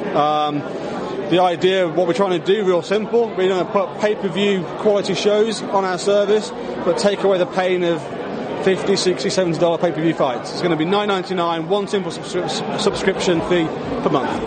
Now, from an MMA standpoint, Bellator MMA, it's a league, it's a contained item, it's a great pickup for you. Boxing, a much more splintered atmosphere. You got a lot of cynical fans now, and I know you hear this, that say, hey, James, I'm paying $12 for Showtime. I'm paying $4.99 for ESPN. I'm paying for pay-per-views. How will DAZN break into that market and say, yes, you will give us your $9.99? Really simple. And I said this, and I say this to my team all the time. This is easy. This stuff, creating a splash, creating an event, banging our chest, that's easy. The hard work comes on putting on great events and great shows. And we've known Matchroom's, the guys at Matchroom for a very long time. We think Eddie is an absolute genius of what he does. And really simple, fans will come in, they will see the quality of the shows, the quality of the fights, and they will realise that the other competitors, they can't compete with us because they don't have the quality of content, they don't have the quality of cards that we'll be putting on. And because we can have a free trial, 30 days, you can try us, experience. If you don't like it, hey, that's fine. But I guarantee you, for the fight fans out there, they will absolutely love the quality of the shows and the services that we're putting on. All right, if you win over the fight fans, that's a great first step. They're the consumers. Yeah. But you do have to win over the boxers, opponents. And while you announce some good names, will we see boxers under the flags of other networks or promoters come to DAZN? Maybe not sign with them long term, but be able to come across the street to you guys and make big fights. You know what I love about fight sports as well? Money talks, right? This, they're not like soccer or NBA or NFL. These guys aren't in 5-year contracts. These guys are in 1, 2, 3 fight contracts maximum. So either those guys stay with their promoters and move over to us on a fight by fight basis, or we bring them over when their contract expires. We're very confident. It's why we've invested so much money with Matchroom to give Eddie, as he calls it, the artillery to go and do some damage. And so no, it's something that obviously I'm not a boxing promoter, so you have to sort of tread carefully about exactly how we're going to do it, when we're going to do it, but I do think there's an opportunity to rock the boat, to really disrupt, because ultimately the industry's it's not like other sporting bodies or governing bodies. It's based on relatively short-term contracts. What is the plan, whether we're talking Eddie Hearn's Matchroom Boxing or Bellator MMA, which is a really red-hot brand itself, for shoulder content, for content around just the fights? Yeah, so we are, obviously, John Skipper's come on board as part of the executive team. John is an absolute master at creating programming, and so as you can imagine, we're having some very interesting conversations about what DAZN Originals is, our original content. And I think what we've come to and I'm not going to spoil the party yet, you have to, I can see the creative director in the background going crazy, but what we have said is that it's really easy to tell the behind-the-scenes narrative of Anthony Joshua, right? Actually, that's important. What's also important is the other 11 fighters on that card, and actually the story behind the story for those fighters. And the reason why that's important is because we are genuine what we're trying to do here. We're trying to reconnect fans and fighters. And the way to do that is not to reconnect when they're 21-0, undisputed world champion. It's to do it when they're 3-0, 4-0, and coming up the ranks. That's why we're going to broadcast every single one of our fights live, and that's why we're going to invest in original programming with our big stars, but also with our upcoming stars as well. Have you signed an announced team, a talent team that you're ready to announce at this point? Well, we've signed Michael Buffer. Obviously, he was here today, and he's going to be doing all of our Matchroom events. He's also going to be involved in DAZN in terms of a promotion ambassador and working with us that way. So look out for some funny stuff on social media with Michael. The rest of our ambassadors, we know who they are, but we're going to hold that powder dry. There's a little bit of a gap between now and when we actually launch, so we need to sort of tease a few things out over the next couple of months. Well, you guys have made enough noise early where people are going, DAZN, what the heck is this? DAZN, DAZN, how do we say this? Did you name this? Cause I love the when we announced the Bellator and all the Bellator fighters saying, is this DAZN? Listen, I actually like the fact that it creates a conversation. I'd much rather have a brand that people want to talk about, and as a business, we don't mind that. Right? We can smile and laugh and joke at ourselves. The idea behind the brand originally was, and I feel like a creative agency here, is that being in the zone, whether you're playing or watching sport, you get in the zone. We just don't like vowels, obviously. All right, so people listening to this interview are MMA and boxing fans. What else are they going to get for $9.99 on DAZN? This is a commercial here. What do you got for me? Well, listen, we're unashamedly going to focus on fight sports from the start, right? So we do want to invest in other sports. The problem is I can't exactly tell you who we're speaking to and what about, because then I'm going to lose a negotiating position, or the guys at ESPN Plus might be watching. They might find out what we're up to. So what I can say, we've got 70 shows for fight nights already booked. I reckon by the time we sort of go live in September, I reckon we'll have 100 fight nights booked. We continue to speak to other MMA brands. We continue to speak to other fight and combat sport brands. So there'll be a lot more fighting. The rest of it, I'm sorry, you just have to wait until I get those contracts signed. All right, I want to close on a specific boxing question here, because when you guys made the announcement with Eddie Hearn, he's talking about a war chest, 8 years, $1 billion. That's not something to shake your head at. That's a lot of money that got everybody's attention. But your competitors in America, I've heard some of them. They said, well, there's a 2-year out if Eddie can't pull this off. Is that a true statement? No, listen, isn't it interesting how when you come into a market, people start to... they love to sort of pick holes in things. We are absolutely committed to Eddie for the 8 years. We've worked with Matchroom, by the way, since Perform Group was started. We've known Eddie for 13, 14 years.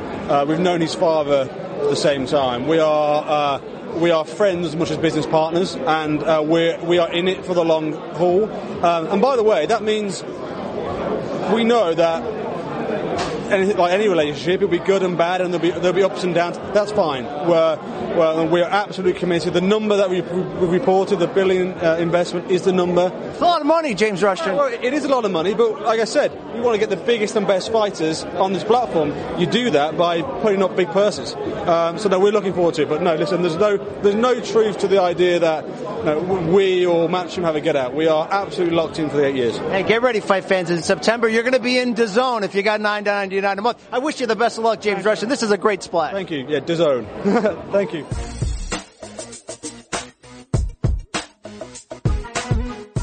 Here with one of the biggest announcements from Eddie Hearn's DAZN deal with Matchroom Sports is, of course, welterweight contender Jessie Vargas, the two-division champion. This was a big decision for you because Eddie threw the war chest, if you will, at a lot of different fighters who had been under the PBC banner. You accepted it. Talk about that decision.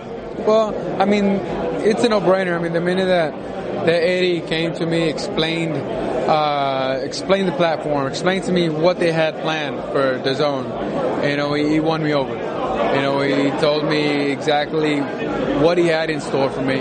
He explained to me exactly what he had in store for DAZN, with Anthony Joshua making his appearance September 22nd. I myself fight October 6th. An MMA fight will be organized for September 29th in San Jose. We have several things coming, not only boxing, not only MMA, we have other sports as well.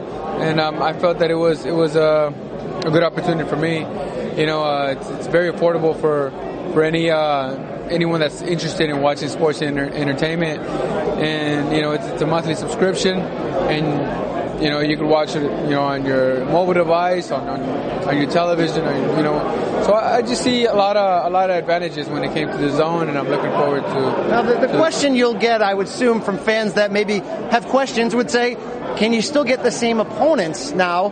Because this does splinter the market a little bit. And when you were with Showtime and PBC, they were heavy on welterweights, heavy on junior welterweights. What kind of opponents could be available to you through Eddie? Well, that was a question that I had for Eddie, and he said, the number ranges from the names of fighters ranges from anyone to Manny Pacquiao, Jeff Horn to Broner. I mean, fights could still be made with the guys that are fighting on Showtime now.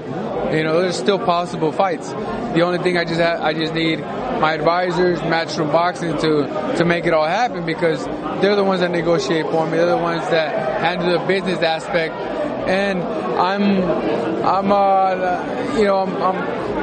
I see myself as in a great position to expect great things to happen. You know me, everybody knows me. I'm the type of fighter that comes to give you entertainment, to be involved in the biggest fights of the year, and that's no different.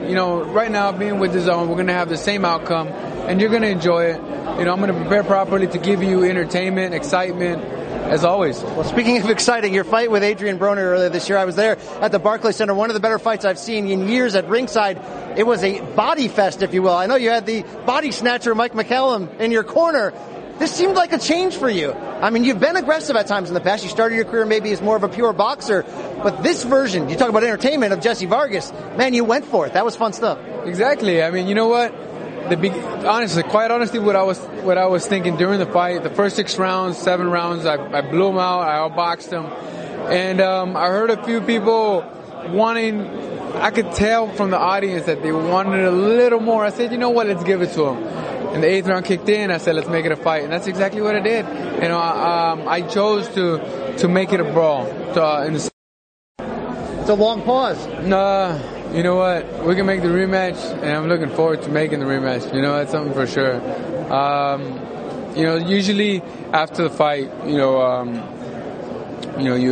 shake hands and that's that. But when a person continues to talk smack after the fight, then that's when you take it a little personal, because after the fight, you're supposed to show good sportsmanship on both sides. All right. Hey, Jessie, we know you're looking nice in the suit. You already know how to dress. Eddie Hearn, your new promoter, though, is always wearing waistcoats, 3-piece suits. He knows how to dress. You're gonna up the budget a little bit more to live up to his expectations. You know what? He's always quite dapper, and what can I say? I'm trying to keep the style as well. We expect to see you in some fun fights moving forward. To close, do you have any idea who the opponent or what level the opponent will be in Chicago in October? definitely. It's going to be one of the top guys in the division. So tune in. I'm awaiting the decision from my promoter and advisors when confirming the name. I do know that they have a list of very good fighters. One more thing. This is a big move for you personally. The boxing business is a separate fight than what happens in the ring. Some guys don't win out in the end. Some guys are savvier than others. Floyd, for example, has put on a different blueprint. He's on top. How big is this moment for you in terms of everything you've learned through ups and downs in the business decisions you made? How big is this for you personally, for your family? Well, this is a humongous opportunity. Not only that, but a humongous decision, business decision for me. But I really thought it through. I took my time, and after Eddie explaining to me what's behind the zone, it's a win-win situation. I feel like it's a first step to a bigger platform, and I'm looking forward to it. Hey, best of luck, Jessie Vargas. Great talking to you. We'll see you October 6th, That's Chicago right. On DAZN. That's right.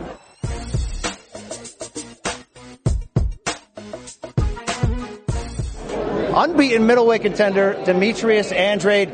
Look, when we talk about who are the best middleweights in the world, sometimes people forget that name, and I say, when he finally comes back, we're going to have to talk about him. Now you're back. You signed a deal with DAZN, Eddie Hearn of Matchroom Sports. You got out of your former deal after 2 years. How does it feel to be free? It felt great, It felt great to be able to, take matters into my own hand. I did the boss move, got my promoters out of there, and now I'm here in a great position with Matchroom, and we're ready to make noise and get things going and let people know that, boxing's been missing one of the best fighters and the best talent in the game. So I'm still going to be fresh squeeze ounces to him, and it's going to be a whole lot of action. We're ready to get in there with the best. I assume it had to be frustrating to be away. We've seen that sometimes. Mikey Garcia went away for a couple years to get out of his contract and get to a spot where he wants to be. What did you learn about yourself during this time when no one was talking about you and you have the talent? Motivation, man. Self-motivation, motivating people also as well around me, because at the end of the day, it's like, the bigger picture is the bigger picture. But to get to the bigger picture, you got to go through your bumps. You got to go through your obstacles. And the obstacles are, maybe crabs in the bucket, but you got to find a way to get up out of there. So that's what we end up doing. I kept a smile, kept good faith. I pray, I believe in God, and look where I am now. A lot of people would have gave up a long time ago and would have said, forget this. This is not working. I'm in a bad situation. But we figured out how to make ends meet, and I'm here, I'm happy, and I'm ready to show the world and myself what I'm made of. And I know through that process that I developed the character and the growth that I have inside me. Now I can start displaying to people what they've been missing also, and that I know we're going to win at the end of the day. Now you're so uniquely talented that you could become a guy who's avoided by the big names. Now you have a personality, you can talk. Now that you're back on the screen in front of cameras, it'll help you. But how do you get those big names now?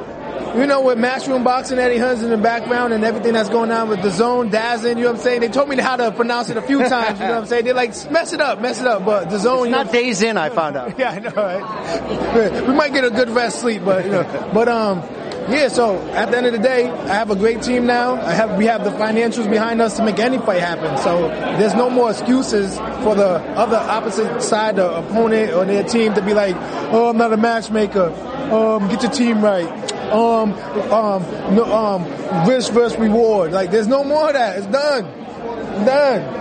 The boy is here. I'm back. You know what I'm saying? So I'm excited and ready to go. Are we going to see you on that first U.S. card, October 6th, I believe, in Chicago? Is that a reality for you? Anything's possible. I'm ready.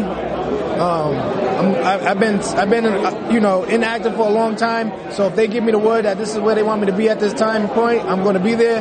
There's a lot of talk through the IBF, the WBO. So we're just going to see which way the best way to go and to be prepared however and whenever. So I'm excited. I'm ready to fight whoever they claim to be the best. I claim to be the greatest. And so I want to show that. So I want to fight the guys that, are in my weight division that are the best. But if they don't want to do it, you've been seeing I've been chasing them for a long time. I'm going to be the guy. I'm going to be the cash cow eventually then. All right, quick roll call on this division now, because this is a hot one right now. So let's start. Canelo Triple G2 in September. Who wins and why? Honestly, I don't care because, you got a guy that was on drugs. At the end of the day, we are in a sport that we're already hurting each other. It's a tough, rough business outside the ring.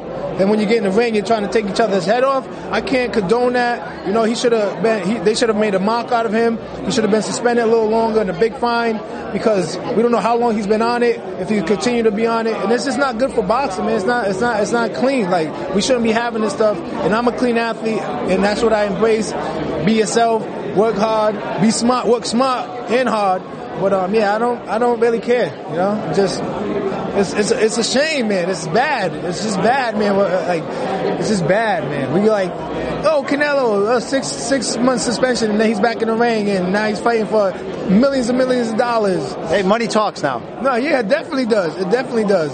But that doesn't obscure that the fact that he was on what he was on, and he needed it to advance or be better at whatever he was looking to get out of it. When you got organic Demetrius, Andrade, tall, black, and handsome, you know what I'm saying, punching his way through, making it happen, All right, what about Team Charlo? These Charlo brothers making a lot of noise. A lot of people saying they are the future of the junior, middle, and middleweight divisions. You respect these guys? At the end of the day, I respect anybody in boxing that's not doing a drug thing. You know what I'm saying? If they're doing it, I don't respect them either. But, they're doing what they have to do. I support all fighters, and I wish the best for them, because at the end of the day, like, this is a tough, rough business and sport. So I want the best for everybody. When you get in there with me, it's going to be like, you get ready to retire, or you're going to be like, I'm thinking twice about getting back in the ring. Boy, that boy's fast. I ain't see that shit coming. Where the ice at? Where the ice? Pass me the ice, man. Pass me the ice. Are there any names? I know you're going to probably come back, get back in shape, tune up, probably climb a ladder. I'm sure Eddie's got a plan for you. But is there a name at the end of the road? It doesn't have to be a Canelo. It could be someone sooner that you're like, I want that guy. I want to prove myself against him. The best middleweight right now is Danny Jacobs. The best middleweight. He's not the most popular middleweight, but I think he's the best middleweight. He gave Triple G a hard time. I know he'll give Canelo a hard time. And, I think that's a mega fight between us two. Or, me and him team up to go beat up the sisters. Brothers versus the sisters. Wow. Lions. It's getting hot in here. Like, Lions only. Yeah, let's me and Jacobs will definitely go in that way and make it happen. Like, I'm all for it. But, he is my brother as well. I think he's the best 160-pound weight class middleweight guy right now. And I'm looking to get in with whoever, though. Like, right now, my steps and my obstacles right now are Billy Joe Saunders, because I'm the mandatory, or the other direction where it's Derevchenko versus Danny Jacobs, and I get the winner. So, hey, that's a good plan. We saw you on social media once, by the way, sparring with WWE superstar Enzo Amore, the real one, Eric Arndt. He had a rough ending with the company, but he's embarked on a rap career. You're still in touch. Are you listening to these jams right now? Yeah, definitely, man. He's the real one. What do we have here? A couple of haters? You know what I'm saying? Can we get him rap you to the ring? Can that be a reality? Yeah, we can make anything happen. He's definitely a fan-friendly person in the cameras. He knows how to get people in tune. And yeah, I'll definitely have the real one. What do we got here? Look how fast. Well, you're fan-friendly yourself. Demetrius Andrade. Hey, folks, he's back. Check him out. DAZN, check him out. Oh, yeah, now. Thank you. Appreciate you. God Great stuff.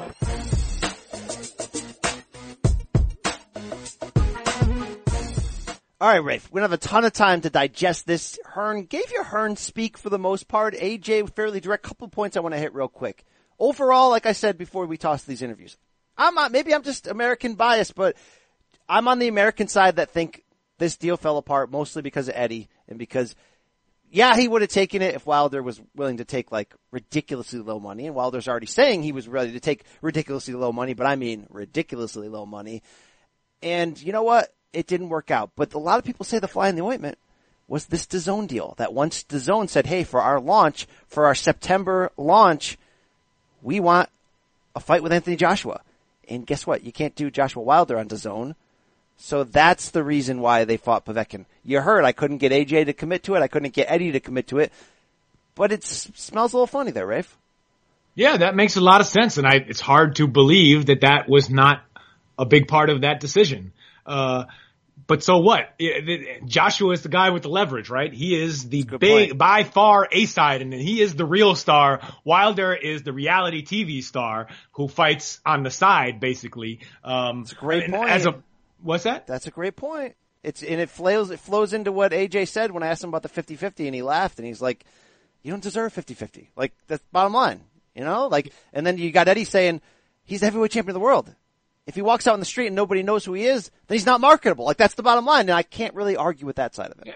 Deserve ain't got nothing to do with it. You don't get what you deserve. You get what you can bargain for, what you can negotiate for. And you need something to bring to that bargaining table. Otherwise, you're looking at bad deals. And that is likely he'll eventually he could get better and it'll be a good deal. It's the classic Floyd deal, right?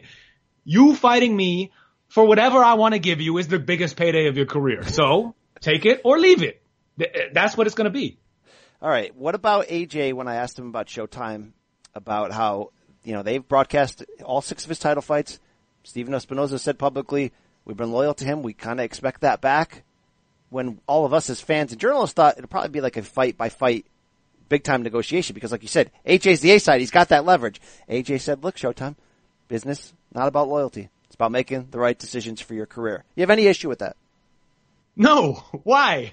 There you go. The networks don't help they're not there to help anyone either. And some of that was just getting in early, paying a little bit of extra rights fees. They weren't even sending crews out to the UK to do the fights. I think if you're talking about loyalty, and I don't think that an athlete owes his loyalty to anyone really other than himself, his family, and the people he cares about. But Anthony Joshua has a much deeper, longer relationship with even Eddie Hearn, whatever we think about him, working his entire professional career with him than Showtime Network or anyone in the United States. I love Eddie, by the way. No waistcoat. I called him out on that. You heard in that interview, but it is what it is. I love him. I do believe that he's not always telling the truth. But real quick, 10 seconds, your thought on the DAZN CEO referencing that everybody thinks it's pronounced DAZN, saying, I actually like that it creates the conversation. I would much rather have a brand that people want to talk about. As businessmen, we wouldn't mind that. We can smile and laugh at ourselves.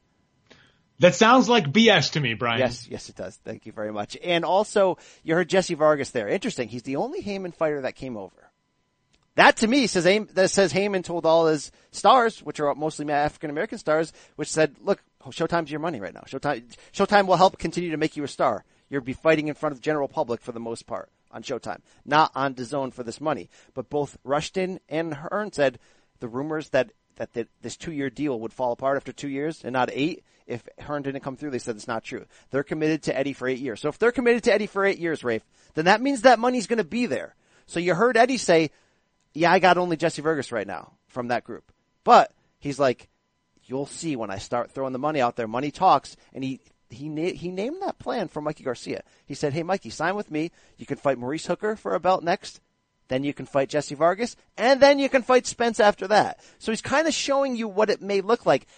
Do you think he will get any of those big Heyman names? Because if he doesn't, Rafe, this is only going to be like Matchroom West, right? Like it's just going to be like a thing that you have to pay $9.99 for. It's possible. I really don't know if I can say I think yes, he will get a bunch of big names from the Heyman camp. And money will talk. Now, if those guys are making big money and are happy with their careers and are fighting as much as they want to with Showtime and managed by Al Heyman. Also, why wouldn't Al Heyman work with Eddie Hearn if the money is real? I mean, he's not a promoter, he's a manager. He can steer his fighters wherever he wants to. So I do think I think if DAZN and Matchroom USA is around for 8 years, almost a decade, some of those fighters will eventually do business over there because things change. Showtime could do sort of what we've seen HBO do, and I hope this doesn't happen, but it is possible. Someone above Steven Espinoza in the corporate structure decides, hey, why do we spend so much money on boxing? Our main competitor, HBO, is even out of this, or sort of has one foot out the door, it seems. Why are we throwing buckets of money at this thing that doesn't get us huge ratings? Sure, it gives us it means the boxing fans have to subscribe to Showtime. But, things can change at the top, and then some of the money dries up, and then people got to go looking for more money. So if this is a 8-10 year plan for Eddie Hearn and DAZN, sure. I do think some of those fighters will eventually do some business there. All right, that's fair. I have nothing to add to that. That's pretty fair. Weekend preview time, Rafe, where I'm going to hit you like I always do with a couple quick hitters to start before we get into that Showtime card. You just tell me, do you care, Ray? Friday night, Mexico City on Telemundo. Saul Baby Juarez versus Mario Andrade, 10 rounds junior flyweights. No. From Xiamen, China on Friday, Rafe, Sho Kimura versus Frolian Saludar for Kimura's WBO flyweight title. Come on, Froilan Saludar. He's come on. You got to do better with these Pinoy names. He's Filipino. I can't pronounce any of these. You know who calls me out on Twitter about that? The Alex Godinez. That guy. Go D's nuts. That guy's always calling me out on Twitter. My guy. I love that guy. All right, but you do care about the co-main. You have to, right? Knockout CP Freshmart defends his WBA strawweight crown against Chao Zong Zong. Knockout CP Freshmart, my favorite fighter who I've never bothered to watch once. Is he greater than Fasan 3K Battery in the Thai lineage there? Not even close, man. The 3K Battery just keeps coming. Yeah, that's true. Hey, from Friday, Bolton, England, David Price versus TBA, 8 or 10 rounds heavyweights. Who you got? I cannot wait to see TBA knock out David Price. It's going to be very dramatic. All right, to close this crap Friday, BN Sports is going to give us something from Laredo, Texas. Randy Moreno versus Victor Rosas, junior flyweights, 8 rounds. You can't care. Lightweights, you can't care about that. No. I cannot hear Jimmy there. All right, let's get into Saturday. It starts with an ESPN Plus card from Kissimmee, Florida. Did you know this card was happening, Rafe? Yes or no? No, not really. Although I even looked at the schedule last night and forgot already. All right, Christopher Diaz versus Masayuki Ito for the vacant WBO junior lightweight title. Will you be watching this? Because this isn't skip. You take my hardcore box card from me. This is a skip. Okay, I'm sorry. Get me excited about Christopher Diaz. Should I? He's handsome. He's very handsome. All right, well, that brought me back in. All right, what we care about, Rafe, is Los Angeles, Saturday night, Showtime, Staples Center. Mikey, Garcia, Robert Easter Jr., unifying the WBC and IBF, both unbeatens. Rafe, despite the fact that Easter's coming off a couple performances that weren't his prime, that were a little questionable, but he still won, including the decision against Javier Fortuna, this is still a really good fight on paper, and you gotta look at it from this. Easter's gonna have a speed advantage. He's got like a 5-inch height advantage and something like a 6 or 7-inch reach, or 8-inch reach advantage. Like, it's absurd. No matter what you think of their skills or experience or toughness or backbone, this is physically going to be a tough matchup for Mikey Garcia, who's a guy who relies on counter shots and relies on sort of outclassing you, and he's going to have a long, quick, technical fighter in front of him. I love this fight. Yeah, I'm into it. I think it is an interesting fight for Garcia, and I think that if he is really as serious as he says he is about moving up to face Errol Spence next, then he better look fantastic. He better leave the ring feeling like $1 million, thinking I am like Alexander the Great, not Devin Alexander the Great, but the world conqueror kind of Alexander the Great. He needs to have that kind of performance. Otherwise, pump the brakes on that. There's no rush. Yeah, that's a fair point. So Easter got the questionable decision over Fortuna. Mikey, by the way, said on the show he thinks Easter should have won. Whatever. The point is, Easter didn't look like Easter in that fight. And I went back and watched a few rounds of it. The biggest problem was he wasn't throwing out that jab. And when you have a reach like that, he wasn't being a stand-up tall fighter. He was leaning forward. He wasn't using his jab a lot. He was allowing Fortuna, who's a bit wild and awkward, the southpaw, to sort of make some daring runs in there and connect with big shots. And in some ways, even that really fun brawl with Richard Kami when Easter won the belt, there were times when he abandoned his jab and sort of allowed that to become a fun fight when it maybe didn't have to be. So here's the thing for Garcia. When Easter leaves the front door open, you can beat him with activity. That would have to think that Mikey Garcia facing such a big reach and height disadvantage that his jab is going to be very key. We know he's going to be tight defensively, but if he can jab his way in and then begin to land power shots, it's going to be a big opportunity for him. Yeah, that makes sense. I mean, I can't think of another, there isn't another opponent like this with those sort of physical attributes that Mikey Garcia has faced. There's not remember when he did this type fight for us to look back on. So that really does make this a fascinating fight. You just, at this point, are so comfortable giving Garcia the benefit of the doubt that he is going to be in there and see openings, see angles, see things that he can exploit and ways to get in and land his shots, that the way he always has done, that you feel comfortable favoring him in this fight, but it is going to be interesting, and it is a new puzzle to solve. Now, Easter has said in pre-fight comments, look, you can't judge me by the last 2 fights. I wasn't at my best. My fault. He's like, I need to go back to using my jab, and I need to go back knocking people out. Interesting here, Rafe. The ultimate deciding factor for me is that, yes, at 40 and maybe even 47, you wonder if Garcia is fighting a little over his weight class, but 35 is his weight class, and he has fight-changing power at 35 that gets people out of there, that removes people from their senses, or just removes them from wanting to win the fight. This will be interesting what happens the first time he gets inside and lands one of those big shots. Because if Easter tries to brawl with him, I think Garcia's going to knock him out. I think that Easter really can only win this fight by really being smart and being willing to be a little bit stinky and being willing to just ride that jab and box, Rafe. Because if he gets into a brawl, I think he's going to have trouble because of Mikey's technique. And I don't really know if he can outclass Mikey unless he's doing it just completely by trying to stink and play distance on him. Yeah, fighting in a very negative way. Mikey, I feel like he cuts the ring really well. I think that his footwork, his ring generalship, he's a scholar in there. It's very textbook, but he does it all right. And I don't know if you can fight that way against Garcia. I feel like he's going to cut the ring on him. He's going to make Easter react, make him do things that either lead to mistakes that Mikey can exploit, or that Easter will rise to a level we haven't seen and make it either a great competitive fight or somehow do something we don't expect to happen. I hope, though, that Easter doesn't taste the power and then retreat and stop jabbing and basically go in like one-punch mode the rest of the fight. Mikey's going to clean up on that.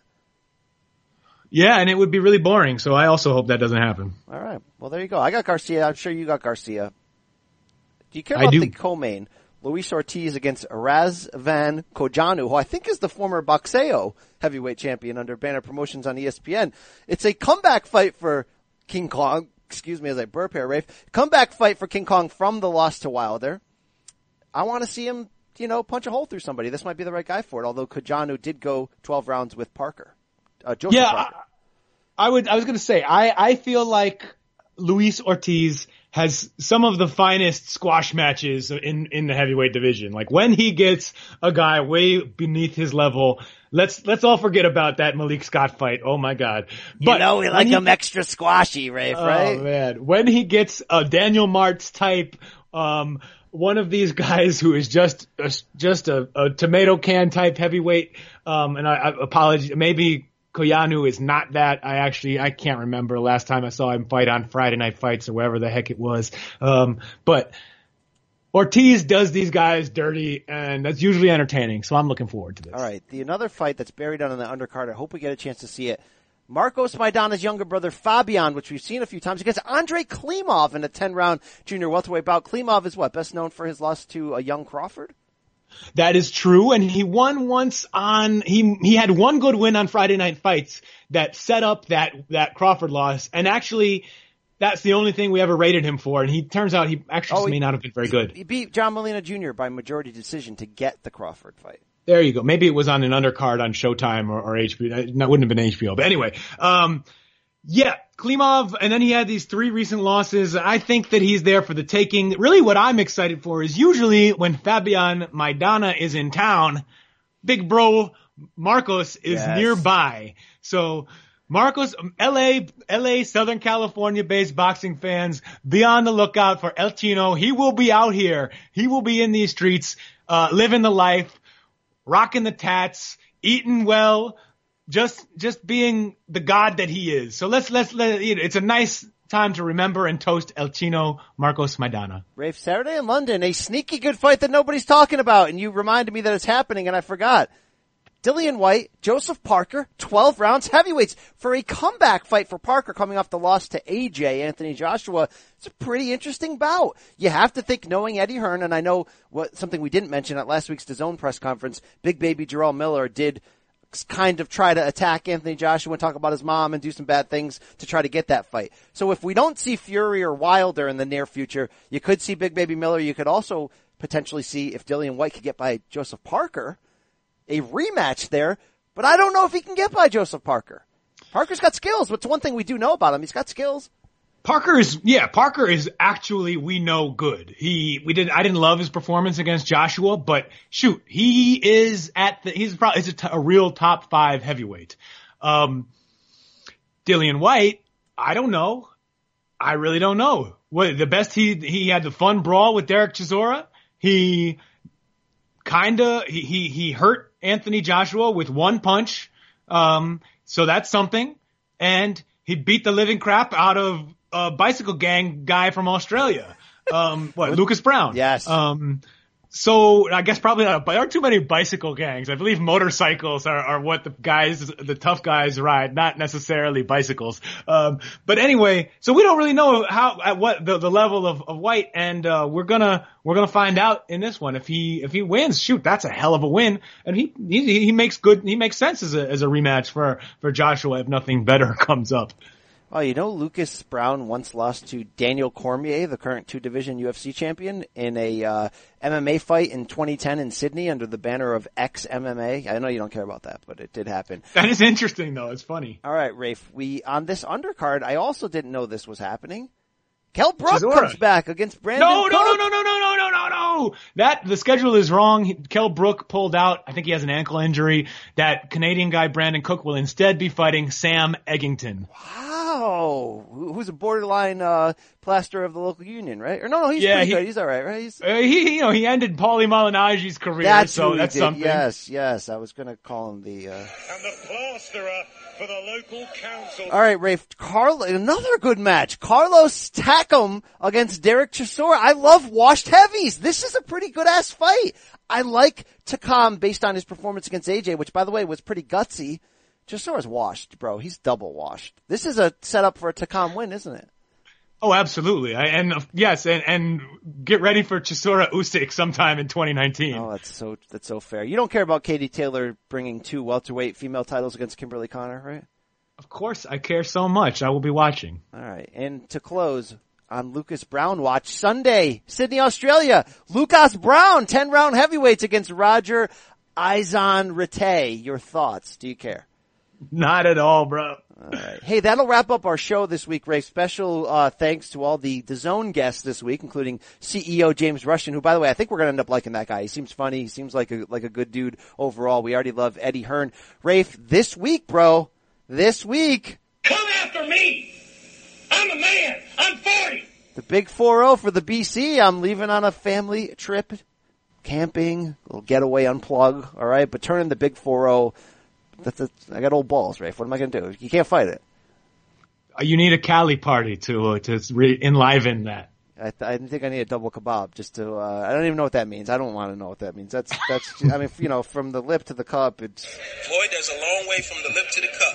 I'm sure you don't understand what that means. I'm sure I don't either. Hey, Rafe, so yeah, thanks for joining me. You want to sell anything? You want to tell the fans anything? I know you got we get a lot of Filipino listeners here from your, star status in that country.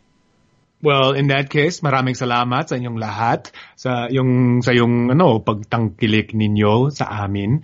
And thank you. And happy birthday, Brian. Oh, thank you, sir. As we always like to close, anybody wanting to know what Radio Raheem's name means? Why do they call you Radio Raheem? Because suckers never play me. And Rafe, suckers never play this show. We love the show. We love the ITC listeners. We love you, Rafe. So, thank you for listening all, and we have 2 words for you as we walk away. We out.